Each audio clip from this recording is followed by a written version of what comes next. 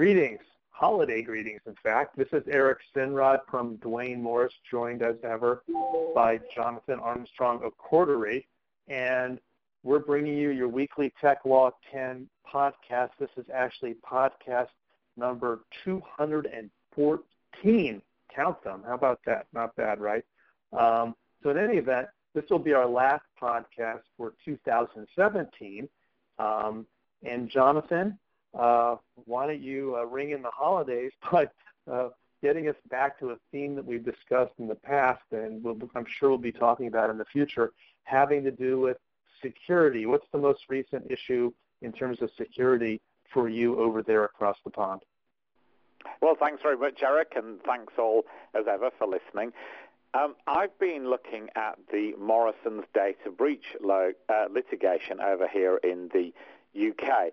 So for those of you who haven't been following the case, what happened is Morrison's, effectively like a mini Walmart, if you like, for our US friends, a retailer in the UK, were going through an audit from a Big Four accountancy firm. And the accountants apparently asked for records of employees.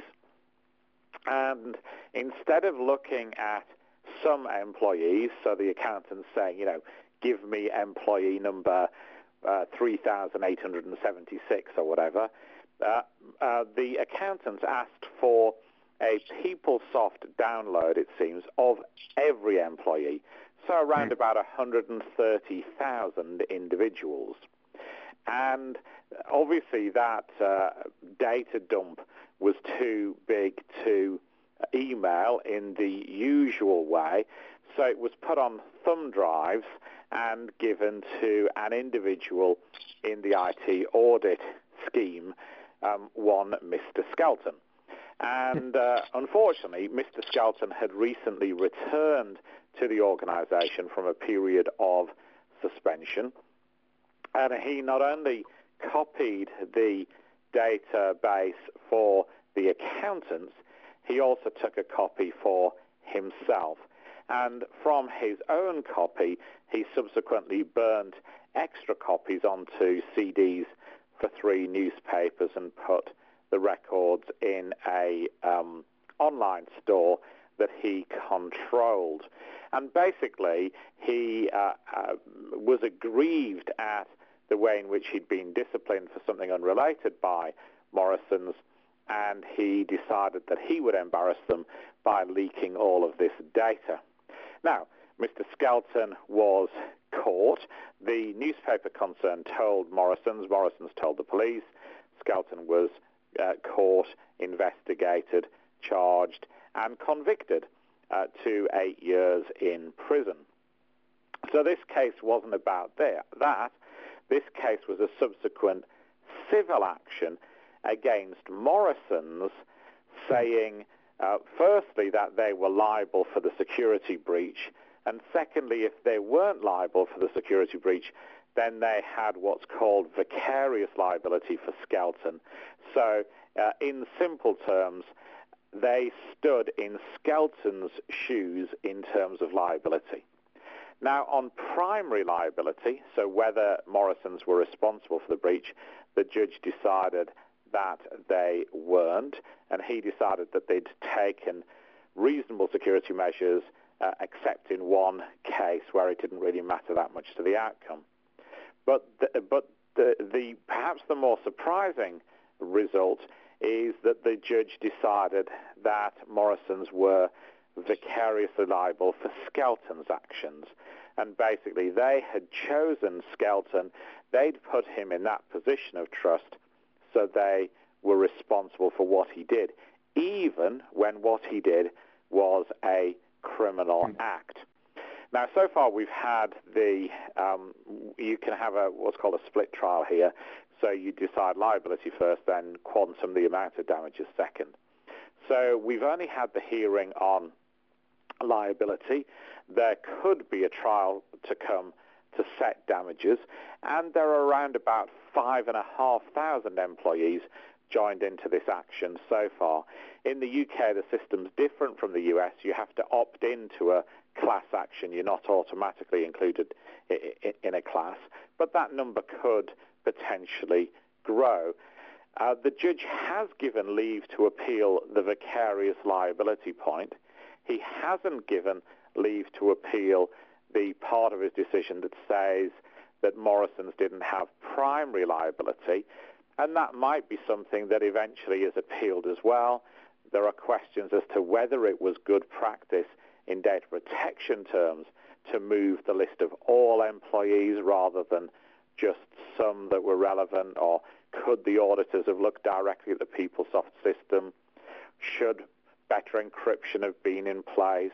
Should a Skelton have been the man to trust, etc., etc.?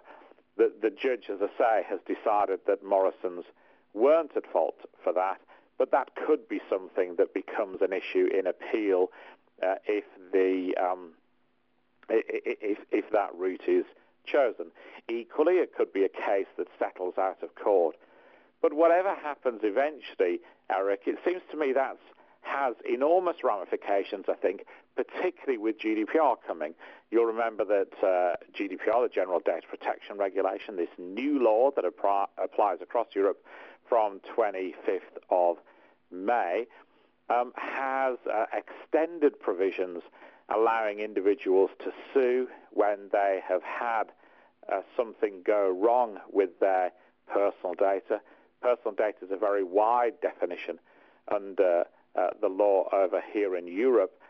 So whilst I'm loath to say the floodgates are about to open, I think that any corporation is bound to have much greater liability after this case and with GDPR on the horizon.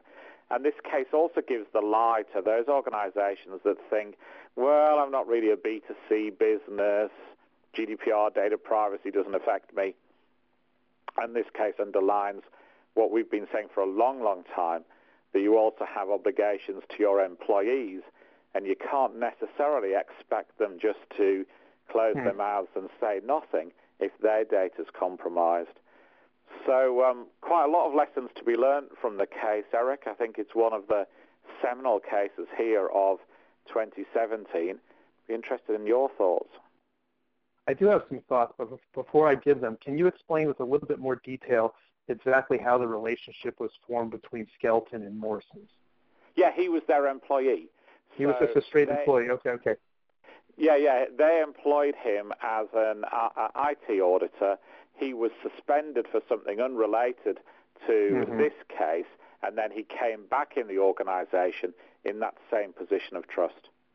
Okay, so here what we have, instead of the notion of vicarious liability, we have the doctrine of respondeat superior.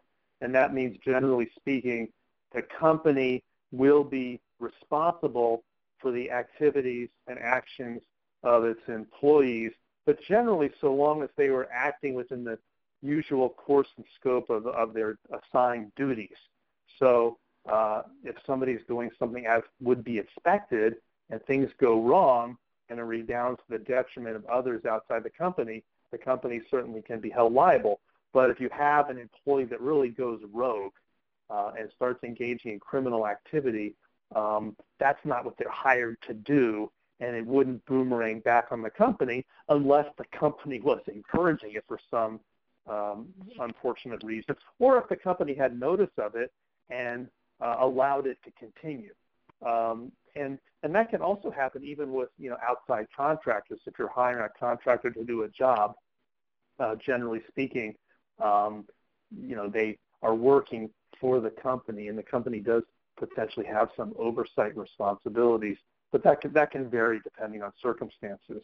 So this is interesting, and we have lawsuits all the time in the United States about people who have been negatively impacted by the actions of certain players within companies, and you're looking for a payout in civil lawsuits, and if you're suing the individual actor, the employee of the company, there might not be a deep pocket there. So there's always looking toward the company itself saying the doctrine of respondeat superior applies, this employee was acting for you.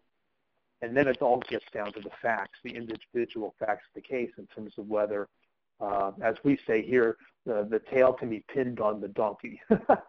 I don't know if you have that expression over in English. I do. One of my favorite holiday games. All right.